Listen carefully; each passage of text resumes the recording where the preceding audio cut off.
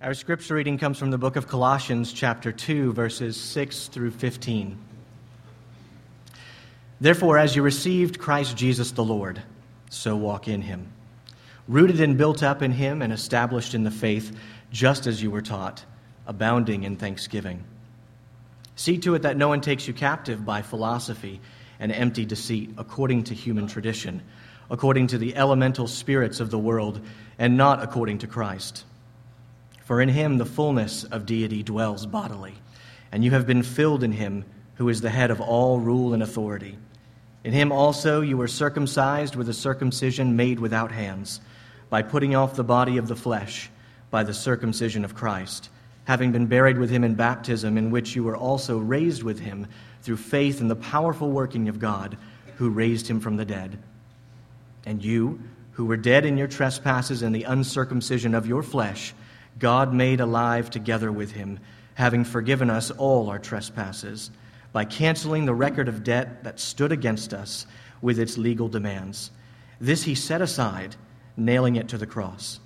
He disarmed the rulers and authorities and put them to open shame by triumphing over them in him. This is God's word. Amen. Well, my name is Sam, and I have the privilege of preaching God's word to you today in Colossians. We've been going through it, and we go through books of the Bible verse by verse. There's a study guide out there, so I hope you will grab one. We had an awesome discussion. Part of the another aspect of our church is to do what we call road groups. It's our version of community groups, small groups, whatever. And in the group that meets at my house, we had a great conversation on Friday evening, and a lot of laughs, but a lot of conversation about what maturity means. Last week I talked about maturity, and sometimes we have some misconceptions, and I even posted something on Road Life, which is our kind of social network piece, about trying to not misunderstand maturity, because we have a lot of baggage we bring to it, and we sometimes speak of maturity as if there are mature Christians that have arrived, have been made perfect, have figured it out, and those immature ones someday will be like me. And so I want to make sure we speak against that and really hope today's sermon defines what we mean or what I mean by maturity, because what we're really talking about is a path to walk of maturity, a path that biblically we'd call sanctification, looking more like Christ, and the end of that path, the end of the race, if you will, is death. Okay, so that is when you are made perfect, when you are dead. Until then, it's always imperfection. You are at best a mature person who does immature things occasionally. But we hope that that becomes less and less. But as we talked about maturity, I think one thing that we could all agree upon, that it was troubling or is troubling when you see adults, in whatever sense of the word you think an adult is, who is immature, whether it be physically, emotionally, or especially spiritually. Last week, Paul's explanation or kind of the heart of what he was saying was that his whole goal of everything he's doing, whether it be suffering or prospering, was to bring others to maturity. And that is the goal, to see others mature in Christ. And so I've just been thinking about maturity a bunch. And what happened this week, you may have heard, a story came out about a guy that reminded me of, or screamed of, immaturity or maturity in these ideas. It was all over the radio. I've heard it before. I've seen it on a TV show once. And it was a story of a California man named Stanley. Good old Stanley. And Stanley is 30 years old, about to turn 31 in a couple months. You can look at his website. He has one for himself to explain everything about him. And he chooses to live life as an adult baby. I don't know if you guys heard this. You Google it, you'll find out. Stanley Thornton Jr. And Stanley lives a life an adult. What does that mean? Well, he has a life complete with adult diapers, chooses to wear them. He has adult bottles that he has crafted. He has an adult crib that he has built for himself to sleep in. He has plans on his website that you can download to build it, should you wish to have one yourself. He has an adult high chair and he's not a small guy, so this is like a big chair, right? He has an adult caregiver for him to mother him, who gets paid by the state to do so. And the reason it came up was because he's in California. I think an Oklahoma senator heard about it. Was like, what in tarnation? Because he is getting Social Security checks to fund his lifestyle. Okay? Now, I won't go into every detail of it. You can look it up. But Stanley's a pretty easy target, right? He's pretty easy to make fun of. I mean, I've got a list of jokes that I could just lay out right now. We could be here just laughing the whole time. And he's an easy target, and we got to be careful in judging, because I don't want to judge, really, although he's expressed a lot of reasons why he's doing this. I don't want to judge necessarily the motivation of his heart, even though I think it's creepy. We have to be careful. But one thing that is certain, that everyone, regardless of how you feel about Stanley, is that my hope is we would agree that this is not how things ought to be. Now that's like, there's something off, whatever that off is or why, we can argue about, but this is not how things ought to be. And Stanley got me thinking about spiritual immaturity. And I have become convinced, and I know because I think I was maybe like this myself for a long time, maybe most of my life as a Christian, that there's a lot of believers whose spiritual lives look like Stanley. And, of course, no one who is the spiritual Stanley would ever admit that. But without doubt, if we were going to say anything, don't be like Stanley. Okay, that's like, there's lesson number one, go and be blessed. But the reality is that Stanley and spiritual immaturity, if we compare it, there's some choices involved here. There's some intentionality about how Stanley, in this case, is choosing to walk, what path he is deliberately choosing to walk. And the truth is that a lot of us enjoy living like Stanley, want to live like Stanley, and we have lots of reasons and excuses for why we do that, but biblically, if we make the comparison with spiritual maturity, we should be able to say and agree that that's not how things ought to be. And again, I think that, like Stanley, who has a litany of reasons psychologically and medically and all these things that he, is the reason why he has to live like this, we often, for our spiritual maturity, use excuses to explain why we're not walking the path that we ought to walk. And we, like Adam, like to blame things. We use our parents. We use our upbringings. We use traumatic experiences in our lives. We often use our marriages. It's just too difficult. I can't do this. She's a really strong woman. I can't lead her. We use our finances. I got to work all these hours, so I have no time for XYZ. Our jobs, our time, our family commitments. That's a big one. We use our learning styles. That's just not how I learn. That's not how I mature. I can't do that. I can't walk that path. We even use our theology at times to explain why we're not going to walk that path, because I'm waiting for the Holy Spirit to just kind of magically make it appear in my life. And so we have our excuses. Some, I think, that we would probably even think sound reasonable or feel sound reasonable to justify our delayed spiritual growth, why we're a bit slow. Okay? The truth is, a lot of us just don't want to grow up. The truth is, a lot of us enjoy sitting in the crib. Feels good. It's too much work. And it is work. It's hard. We were talking about it in our group, the idea of like the things that we would define as Christian maturity, if we could get away from the stupidity of legalism just for a second. But just the idea of community, the idea of forgiveness, all those types of things that we would go, man, this is a demonstration of some level of maturity in this individual. Those things are hard. Community is hard. It's uncomfortable. But that's the difference between a child and an adult. Like they step back and go, I'm going to do this hard thing that I don't really feel like doing because I know it's actually to the glory of God and good for me. That's the key difference. Now, I think the truth of our immaturity often is that we don't want to grow up. We don't want to try. Hebrews 5 says it this way, and this is a very interesting verse that you probably or hopefully are familiar with, but it says this in verse 11 of chapter 5 in Hebrews. About this we have much to say, and it's hard to explain since you have become dull of hearing. For though by this time you ought to be teachers, you need someone to teach you again the basic principles of the oracles of God. You need milk and not solid food. Now he's speaking as if this is how things ought not be, right? And he says, for everyone who lives on milk is unskilled in the word of righteousness since he is a child. He's just stating a fact, not necessarily condemning, just stating the truth. But solid food is for the mature, catch this, for those who have their powers of discernment trained by magic, osmosis? No, by constant practice to distinguish good and evil. Like, you have to practice. There actually is some participation involved in it. Acts 29, Pastor Matt Chandler, I was listening to a video where he was speaking and debating about something, and he said this, which is funny and very true. A 2-month-old on the breast is cute, but a 20-year-old on the breast is disturbing. That's what we're talking about.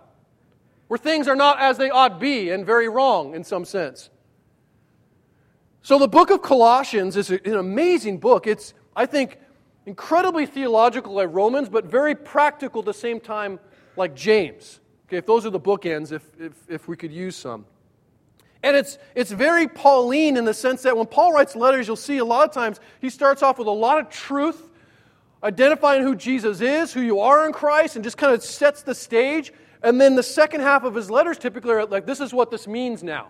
This is how this is lived out in your life. There's some application based off what you know. And we're in this middle part, in this sermon and the next, where you're kind of like transitioning from who Jesus is, okay, now this is who you are, now be that. So that's where we're at. And for Paul, with this young believing church, it's not enough that the Colossians got Jesus, because a lot of us got Jesus. It's not enough that they've got Jesus if who they've got doesn't radically transform every aspect of their life. Every aspect of their life. What do you mean by every? Every aspect of their life. Whomever you are, as a man, a woman, a child, a citizen of a city, an employee, a husband, a wife, a mother, it should impact that radically. 2 Corinthians 5:17 says, you are a new creation. The old is gone. The new, something new has come. Now, maturity comes not when you simply agree that that's true, right? That you go, okay, yep, that's true. It's actually when you begin to act it out. When you begin to live, even if it's difficult, which it is. Even if it's painful, which it is. Even if it's sacrificial, which it is. Even if it's confusing at times, which it is. Maturity doesn't mean, well, I've got everything figured out. It means I don't got squat figured out, but this time I'm going to walk because I know I should. That's the difference. Now, spiritual maturity, I'm going to argue today, is not only hard, which is typically why we start or fail to start living that way, but it takes effort, it takes discipline, it takes courage, it takes work, and that's not to get the religious gold star. Next week's sermon could be titled, Legalism is Stupid. But it also be titled, Legalism is Really Immature.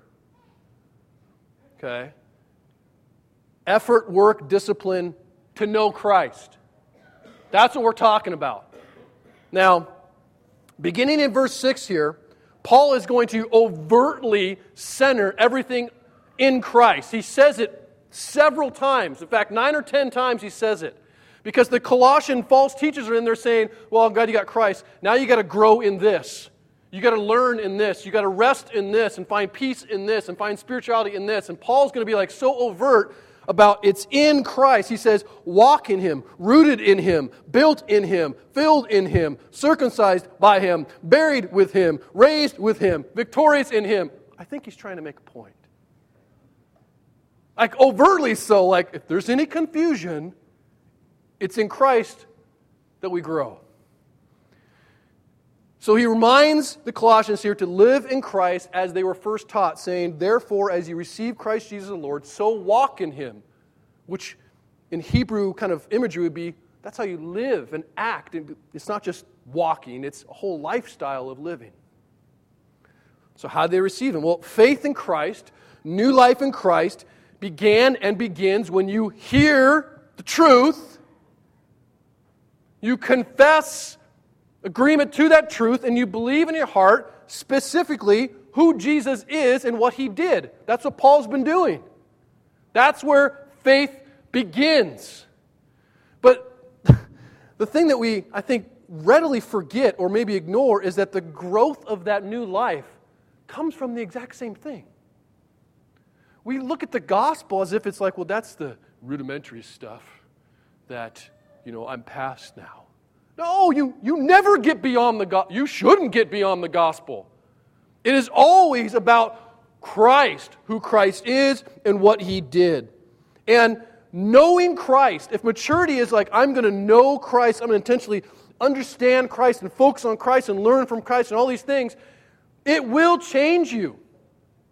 It's like a relationship, right? I'm married to my wife now 16 and a half years.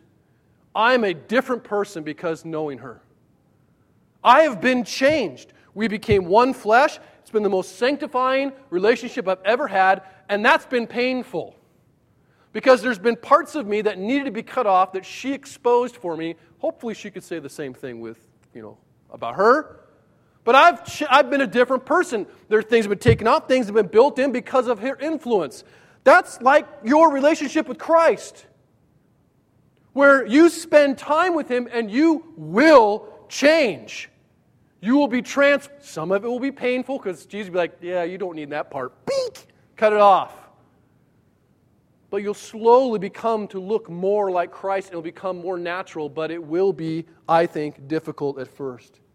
But just as marriage is more than a ring, it's more than a speaking a vow, it's more than signing a contract, so walking in Christ is more than just intellectual agreement about some facts about Jesus. But knowing Christ means intentionally working to align your life with how He lived. And the truth is, a lot of us, and I include again myself in this, probably up to about 5 years ago, many of us speak about Jesus as Savior, and few of us speak regularly about Jesus as Lord. Having a Savior with fire insurance in the back pocket, Jesus, died for my sins, that's fantastic, is great. Talking about Him authoritative in your life and Lord of every aspect is much more difficult. Or maybe just much less natural. The truth is, the Bible actually is just the opposite of that. Charles Spurgeon said something that I found in a commentary and I'd never heard it before and it was amazing to me. He said this, it's interesting to notice that the apostles preached the lordship of Christ. The word Savior occurs only twice in the Acts of the Apostles, the book of Acts. On the other hand, it's amazing to notice that the title Lord is mentioned 92 times, and Lord Jesus 13 times, and the Lord Jesus Christ 6 times in the same book. The gospel is, quote, believe on the Lord Jesus Christ, and thou shalt be saved. So lordship is just it's not just submission to authority and that kind of making negative connotation you attach to it, though it is. It is a life where all definitions, where all decisions, where all delights are governed by the lordship of Christ. It is where you fight to bend your will to His by grace through faith. Understand that? Where you are submitting your desires to His because you know your flesh wants to lead you somewhere else. Where you actually do as He told you to, you deny yourself, which tells you to do lots of things, not all necessarily bad, but apart from Him. You deny yourself and you follow Him. Where you come to the conviction, the deep, I believe, by grace belief that your life, that your death and everything in between is His. Is His. And so you endeavor to worship Him through everything that you are. And this, quite frankly, doesn't happen overnight. doesn't. I wish it did. But that's what growing up is about. It's slow, sometimes difficult to even see. But it happens. And one thing I'm certain of, at least spiritually speaking, it doesn't happen sitting down. It doesn't happen sitting down. We learn to walk by walking. My son, who's 7.5 months, somewhere around there, right? He's not really even close to walking, but he's going to get to a point where he's going to go, and he's going to have to actually start taking steps. I'm going to have to let go of him a couple times, or he will never learn to walk. Walking's painful at times, but it's not sitting down, that's for sure. We take steps. And as we struggle in our steps to know Jesus of the Bible, to worship Jesus in the minutia that we think is insignificant in daily life, our faith becomes, as he says in verse 7, rooted and built up in Him and established. I love this verse. Roots I'm not a real good planter, gardener person, okay? Killed lots of things. Very good at that. But roots in a plant or whatever usually can't be seen, but the depth of the roots is evident in the health of the plant. If a plant is healthy, typically it's going to have deep roots and be fruitful. Roots in a plant provide strength, they provide nourishment, they provide fruitfulness according to their depth. So we need, spiritually speaking, deep roots. In Psalm 1, the very first song in this whole book of songs speaks about a man of the Word is like a tree. I like to imagine a tree like this, got deep roots, big roots. And like a tree, if you think about faith like a tree with deep roots, man, a tree can weather some serious storms. If you're just a little seedling with no roots, you're going to get knocked over at the first whisper of wind. But a tree with deep roots can weather storms. It can even weather a long drought. It can also weather some disease at times when it comes. Because it's so healthy, it can be a little bit sick and not die. Faith with deep roots is a strong faith. It's not a perfect faith, but it's a strong faith. It's a fruitful faith. It's even a faith that provides some level of protection for others. You have something to give to others. I love that book by Shel Silverstein, The Giving Tree. Just giving all kinds of things because they have stuff to give because of a fruitful tree. But see, Paul uses here some active verbs implying that we have an active role in reaching the depth of riches of Christ, that we can do something to produce deeper roots. We're not going to suddenly just okay, I'm putting deep roots on. But we can grow in some way so that we develop deep roots. Because we will die without deep roots. And if you lack deep roots, if you don't take it seriously enough, because that's what we have to do, you got to take it more seriously than we do. We just kind of think spirituality just kind of happens. And I do believe that it's by grace. I do believe it's empowered by the Spirit. But I also believe that Paul can say, look, work. And we always fall on one or the other. Well, I'm going to work and it's going to be all about me. Or I'm going to be over here and just pray that the Holy Spirit leads me to actually serve somebody. Neither one of those is right. That's a ditch on each side of the road on the path we're supposed to walk is right here. And if you don't have deep roots, you end up being one of three things, okay? You either be a transplant. What's a transplant? Well, I've transplanted lots of plants and killed every single one of them. Why? Because I always transplant them 5 or 6 times. Someone who's transplanted, well, let me make it a little more personal. Someone who goes from church to church to church to church will never develop community. Ever. And they know that. No deep roots. Tell me about your devotions, right? Your Bible study. When you read your Bible, how many of us have started new systems every month? Right? Well, this week I'm going to start the Read the Bible Through the Year plan. That lasts like a week. And you go, okay, I'm going to do the Proverb a Day plan. That lasts about a week. And then you go to the next thing, the next thing, the next thing, the next thing, and you never commit to anything, to deep roots. Whatever it is, everyone's got their own style, their own way, their own fruit, but man, there's got to be a level of commitment. You're just a transplant. There's also tumbleweeds. Tumbleweeds have no roots, but they're plants. And guess what happens to them? They're blowing around all over the place. Well, this is good, this is great, this is fantastic. They never put roots in anything. It's not their way. They are children tossed to and fro. Then there's one that's really interesting. I was looking a lot about roots and plants because I'm very ignorant about it. And I found out that by definition, moss has no roots. Moss. I don't know how many people, if I had a choice between, I'm an oak tree, right? I'm moss in terms of my spirituality. I'm moss. What is that? Well, I am on rocks, typically, or trees. I'm really thin.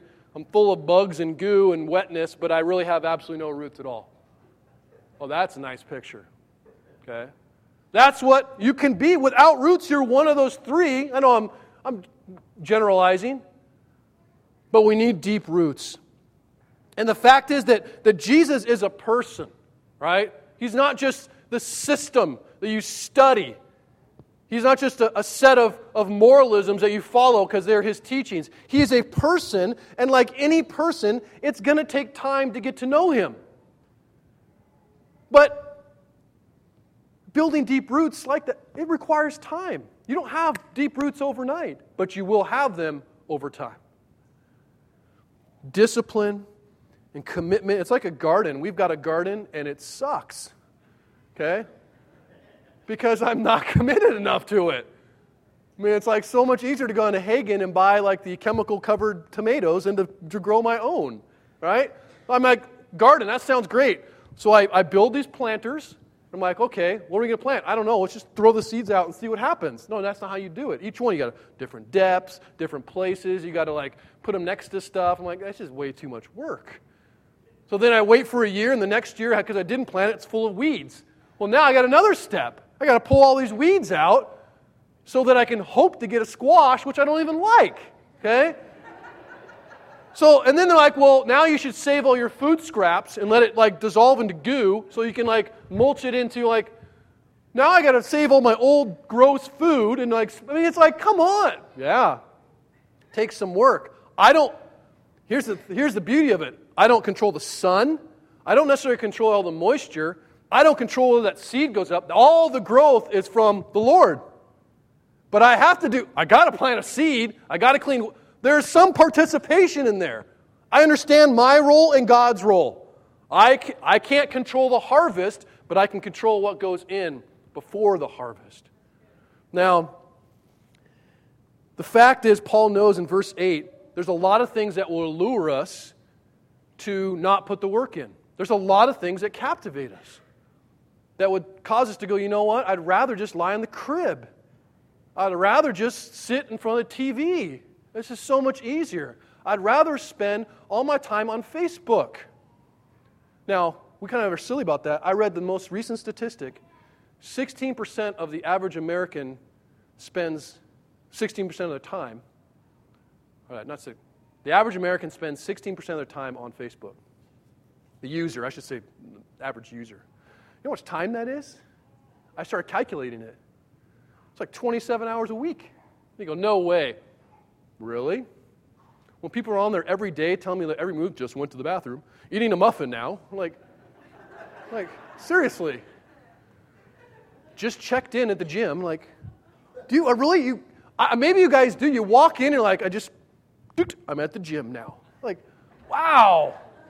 I don't have time for that. But, and I'm being obviously a little facetious, but there are a lot of things to captivate us, some really silly and some pretty big. But Paul says, see to it that no one takes you captive by philosophy, empty deceit, according to human tradition, according to the elemental spirits of the world, and not according to Christ. So in verse 4, earlier, Paul had said, warned the Colossians about plausible arguments, right? Because we always think the things that are captivate us will be the most evil things, and I'll easily avoid those. Those aren't the things that captivate us. The things that captivate us are the things that sound good, the things that sound very reasonable. Like, Satan didn't come to Adam and go, hey, eat this apple and you'll die, but you'll also get this other. No. He's like, no, you're going to be like God. You're going to have so many awesome experiences, all these things. Lies. Lies sound good. That's why we fall for lies.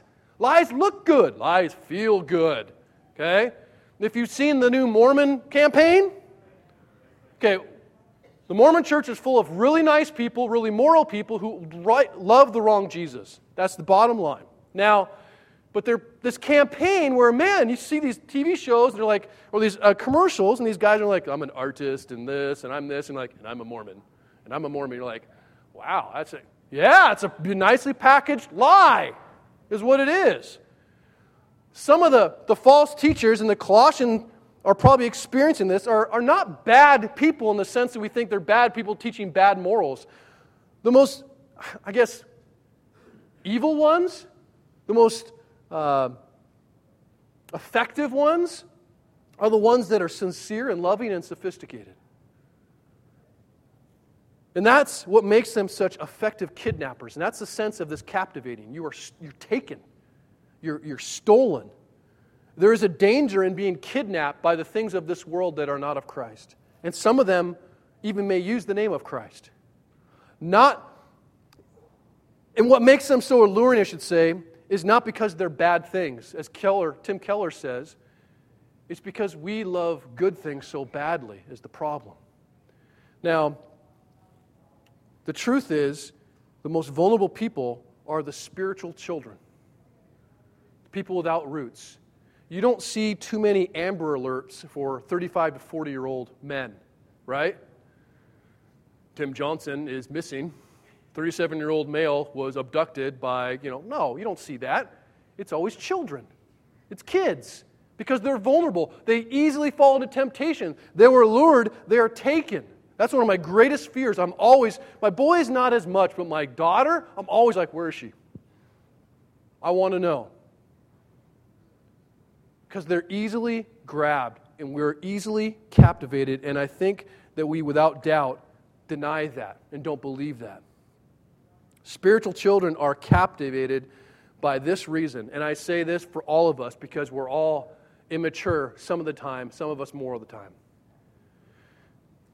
It happens, and we're captivated because we don't find Jesus captivating enough. That's the key. And though it's tempting to be a child forever.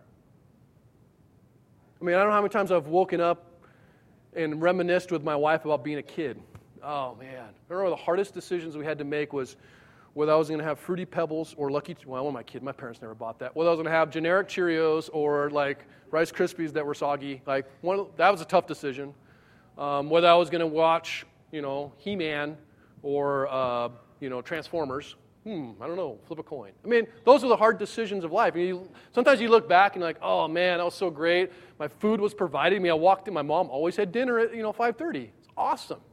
There was always stuff to make my lunch there. Awesome. I always had clothes, never had to go to school naked. Awesome, right? I had a house, the heat was on most of the time. Things were provided, and then you become an adult and you're like, man, it was so good to be a kid, right? The responsibility as an adult, but the reality is, there's incredible joy as an adult, and we begin to romanticize what it was like to be a kid and really I would like to just lie in that crib. And spiritually, we do the same thing. I just want someone to feed me. All right? I just want someone to wipe my butt. It'd be awesome, okay? That's what we do spiritually speaking, right? I hope, spiritually speaking. Stay in that world, because it can be a dark world the other way, all right? Now, Paul says, though, see to it. We don't like that word. See to it. Like, you have some investment and control over this. See to it that you're not captivated. Well, okay. See to it that you're not grabbed. There are lots of things to draw us, and he uses 3 things. Some of these things are taught, some of the things are caught that draw us away from Christ, and he just identifies 3. Foolish philosophies, which Those are the things that I think taught as wise by the culture, but they're really just man-centered ways of thinking. You've got the traditions, which I think are often those things handed down by our families that we typically accept as the right way to do things and don't question them as quickly enough maybe. Or the religious or irreligious spirits, putting full systems forward, like Mormonism or many others, with false gods and idols and demonic teaching. So you got lots of things to draw you. So the question is, what captivates you? I mean, really, what do you waste your time on most?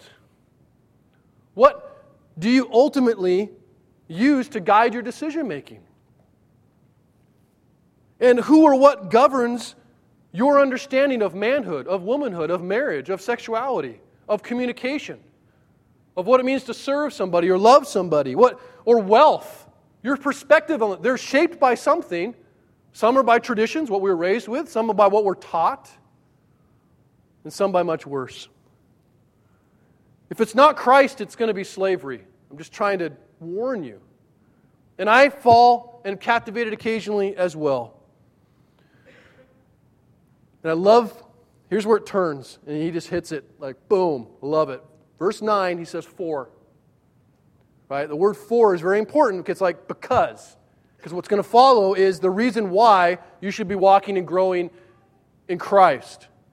And Paul is going to proclaim the reality of our identity in Christ. That's the point, because here's when you become captivated by something else. When you forget who you are in Christ.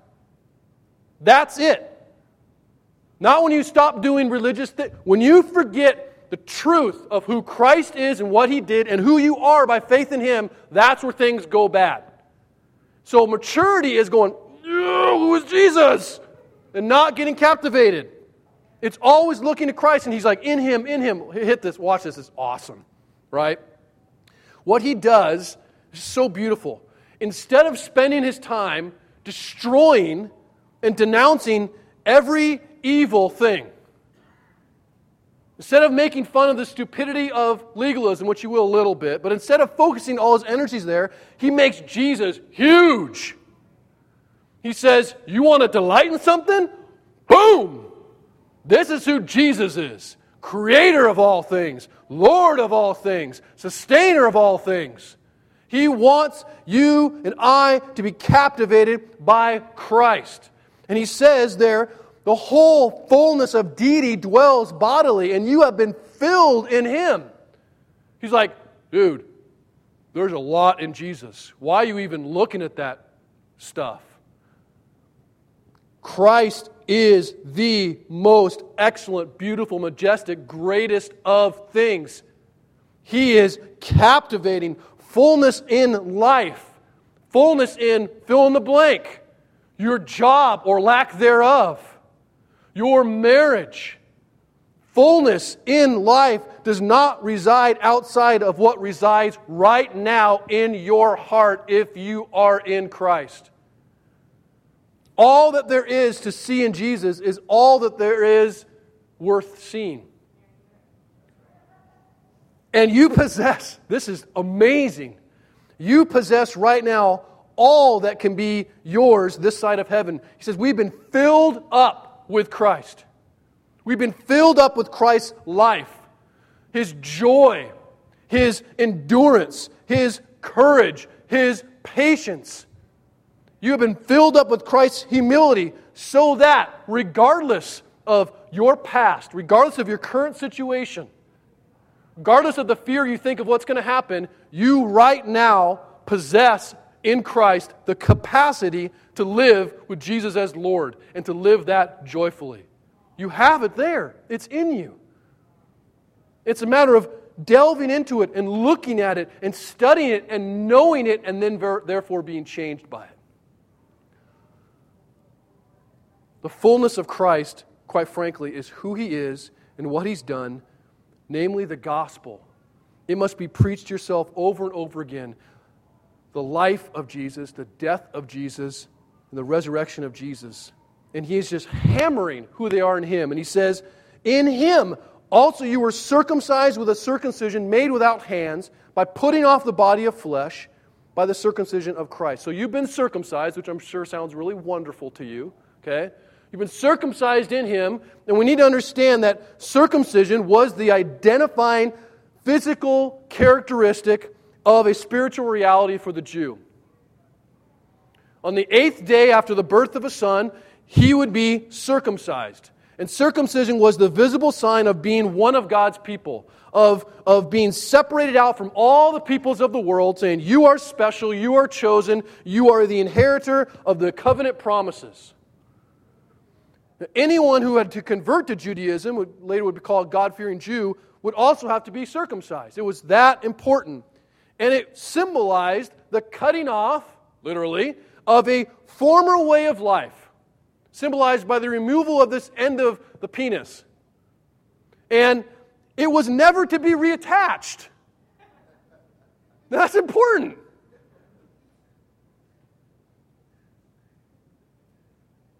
It was never to be reattached. It was supposed to be, this has been cut off, you're revealed for who you are, you're released to live. And for the believer, that doesn't happen in Christ, right? We don't get circumcised and say, I'm a Christian now. But Paul speaks often about the circumcision of the heart, something that was accomplished by the steady hand of Christ. Let's put that on the shelf for a second. We'll take it off. The circumcision piece. We're coming back to it. I'm sure. Yeah. Verse 12 says, okay, having been buried, so this is all connected, you've been circumcised, having been buried with Him, Christ, in baptism, in which you were also raised with Him through faith in the powerful working of God who raised Him from the dead. So when did this circumcision happen for the believer? How does Paul know that these people he's never met are Christians? Well, he has Epaphras coming to him, telling him about the church he planted. He says, how do you know these people are Christians? Because they have been baptized, which was the practice, the first step of obedience for anyone who came to faith. It's part of the Great Commission.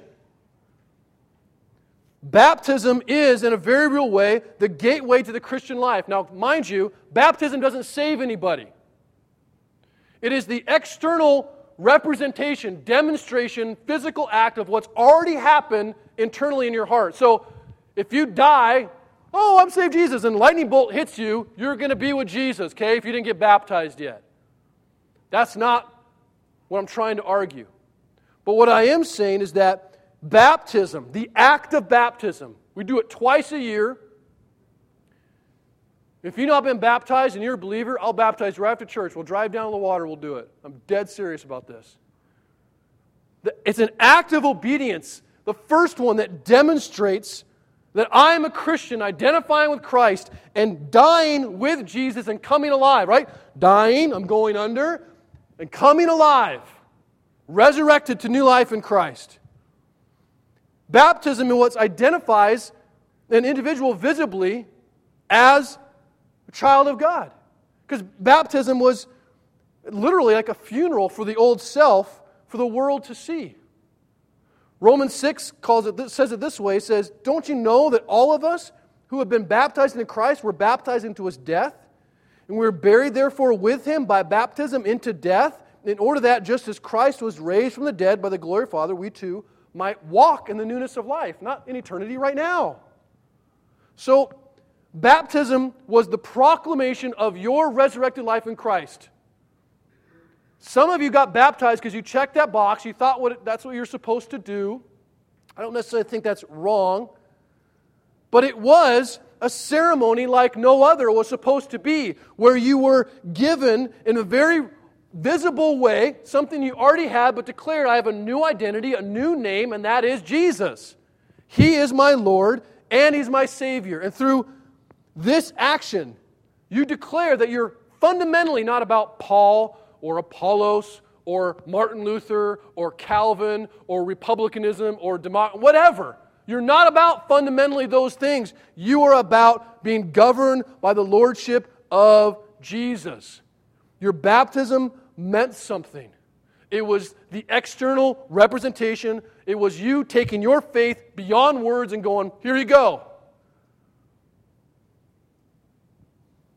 It is the first step forward, I think, in adulthood. It's like spiritual puberty. It is your first step onto that path. It's a confession of a belief that you are in Him.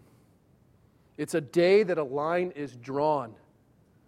It is a decisive moment that faith, as I said, moves beyond words. It's when what is already alive internally comes to fruition externally, that your faith or your life is found in Christ. I love Galatians 2:20. I have been crucified with Christ, and it is no longer I who live, but Christ who lives in me. And the life that I now live in the flesh, I live by faith in the Son of God who loves me. Christ living through you. What's that mean? Take circumcision off the shelf, right? That was the cutting off of that fleshly life of yours, that allure of the world. And so we don't need to go back up and pick that old piece of dead skin and start playing with it, because we see it for what it is. It's dead skin, yuck, gone. And that sin that you had, the sins that you committed and the sins committed against you, guess what? It was buried with Christ. And it's supposed to stay there. Why do you keep digging it up and bringing it out? Like, well, my dad did this and mom did this and my dad didn't do this and my mom didn't do this and this person did. Leave it buried. It's gone. Quit digging up dead people and playing with it. And you are given new life. You really believe, I have new life. So I'm not going to play dead. I'm not just going to sit in a crib. I'm going to live life, not as if I'm in a tomb, but I've actually been resurrected with boldness, with joy, with, yeah, I got nothing to lose. That's the difference. In any obstacle that you can think of, just like Stanley, well, this is why I can't do that. This happened to me. Any obstacle that you may want to throw out to say, this is what has kept me away from Christ. And really what you're talking about is all the dead stuff in your life. The dead mind, the dead body. He says here in verse 13, and you who were dead in your trespasses, your sins, and the uncircumcision of your flesh, when you weren't my people, God made alive together with you, having forgiven all of your sin by canceling the record of debt that stood against you with its legal demands. He set aside, nailing it to the cross. Maturity in Christ is about living the truth of that. In Christ, you are forgiven. You're forgiven. You're forgiven.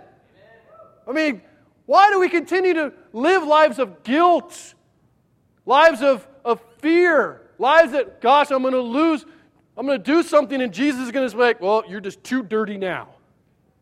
You are forgiven, and in Christ you are free. You're free to live. There's no condemnation in Christ. There's no guilt in Christ. There's no fear that I'm not going to be able to pay back what I owe. It's been paid. Living a Christ-centered life should be because I fear it's not the most energizing thing we can have. Why? Here's the reality. It gives us a direction to walk. It shows us how we're to walk. But more than that, it provides us, through Christ, His resurrection provides us the power to actually walk like that. It's not like, well, go do this and good luck. It's, I can actually walk this path. I can actually do what He has called me to do. And here's the most beautiful part. As you walk, you are going to fall flat on your face. Welcome to Christianity. But here's the beautiful part. We walk this path, right? There's 2 ditches. We'll talk about this next week. Representing the extremes of where we can be that's not in Christ and this life of self-denial. And we'll fall. And you'll fall. And Christ comes along and says, get up. Dust you off. Let's go. Keep going. And sometimes He kicks you in the butt. And sometimes He's just kind of comforting you. It's like when you're riding a bike. Have you ever taught a kid to ride a bike? It's the most terrifying thing you can do, okay? Except my daughter learned really quick. My oldest son learned pretty fast. And my middle son did not learn fast at all. So with him, I got a workout. I think I got in shape because it was like days and weeks right? Versus that fear of taking off the training wheels, and then you get them on the bike and they're going, bam! And like boys, for some reason, they find cars and they don't just like fall into the soft grass. It's just like, wham, man, they're getting cuts. I'm putting like shin pads and all these things on them, and what am I doing the whole time? You're good, and I'm running along, and then I let them go, and it's like, oh, bam! Up again, right? Let's keep going. Crying. I'm like, no, and I'm like sprinting, okay? Because then they're starting to get kind of faster, and they can't stop. So I'm just like, running, and they're about to fall, and sometimes I'll catch them and then make it worse and like flip the bike over. So the truth is, though, we keep going, and eventually you start riding the bike, and eventually that's what Christ is like. He's just walking along going, no, you're going to keep going. It's okay. You can walk the path. You can grow up. And even if we fall 1,000 times, which you will, He'll be there again. And it's the kind of life that I would hope people would say, man, I've never felt so alive. We say that about so many other things. Bungee jumping, going on a really awesome date with someone we think we want to marry or something. You're like, oh man, I never felt so alive. We ever said that about our faith? We're like, man, I got nothing to lose. This is awesome. You lost your job. Yeah! I mean, not really that, but you're like, man, God has me. What's next? Bring it. Awesome. Close it out. For those who put their faith in Christ, there's no power that can stop you, because He says He disarmed the rulers and authorities and put them to open shame by triumphing over them in Him. You are victorious. You are victorious. Yeah. And this is what this means. It doesn't mean there's not going to be any battles. But before Joshua fought, guess what he said? Oh, dude, you won. Already won, man. So the land's already mine. Just go. Just put your foot on the battlefield. You lift the sword and be like, and then a meteor was, whoa, boom, takes a guy out and like, dude, you really did win. Before the Jordan was split, they just had to put a toe in the water. It was like, beep, boom. Like, oh. It's not that you're not involved, but it does mean that you put a foot on the battlefield and God has already been victorious. You've got to start walking. And it's rare, I think, that we ever feel victorious before we start, walking. Most of us, quite frankly, feel defeated. Someone says, dude, you can be that husband. You go, dude, I've been the crappiest husband for the last 10 years. You can do it in Christ. I don't know, I've been a terrible wife. You can do it. Stay focused in Christ. The truth is, Jesus isn't just winning, right? He's won. He's won. And we have to believe that deeply. He has paraded His enemies, whether that be Rome or the religious freaks or sin or Satan, like a conquering general taking his captives, and He's saying, look, nothing to fear. They're defeated enemies. You got nothing to fear. Fear leads you away from Christ. Jesus wants you to trust Him and to live as if you have nothing to lose. Secret, you don't. So it's not about sitting like a child, cowering in your crib, afraid to actually be an adult. It's believing that you already are. Take the stinking diaper off and start living, and don't be scared. Doesn't mean you're going to be perfect. No, it means that you admit, I'm actually going to fail, but I'm going to get back up. It means that you begin with your eyes wide open, ready to fight, acting like a man, as Paul says in 1 Corinthians 16:13, be watchful, stand firm in the faith, act like men, be strong. And being a man is not finding your strength in yourself. On the contrary, it is losing yourself and finding strength in Him by walking in Him, being rooted in Him, dying in Him, living in Him, and fighting in Him. And communion every Sunday, I'm going to tell you right now, it's a declaration of how pathetic and weak we are. It's admitting that I don't have the strength, but it's declaring that Christ does and did. And you can live through Him. When you come to the table, it's a confession, man, I keep falling in the ditch, Lord. And then it's going, but you keep lifting me up. Preach the gospel to yourself this morning. I tried. Sometimes it comes better from your own heart. Preach it to yourself. We are captivated by the world when we forget who we are in Christ. You forget how captivating Christ is. So stop listening to the lies of your past. Stop listening to the voices of culture. Stop listening to that voice in your own heart that's trying to tell you something different to draw you away from Christ, how you ought to think, feel, and behave. Instead, start preaching the truth to yourself. And being as the truth is Jesus, start preaching Jesus to yourself. Amen?